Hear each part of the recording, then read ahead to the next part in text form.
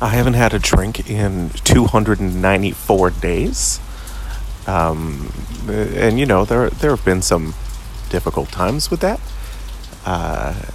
But today I woke up wanting a drink, which is weird, unusual for me because I've never been much of a day drinker.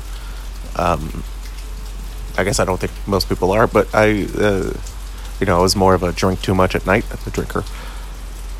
So it's weird, but instead of just thinking, I want to drink, I'm thinking, what is causing this desire to drink?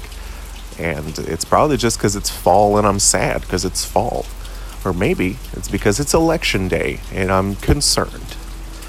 Or maybe it's just because it's too rainy and my body's like, ooh, liquids. Let's put some of those in me.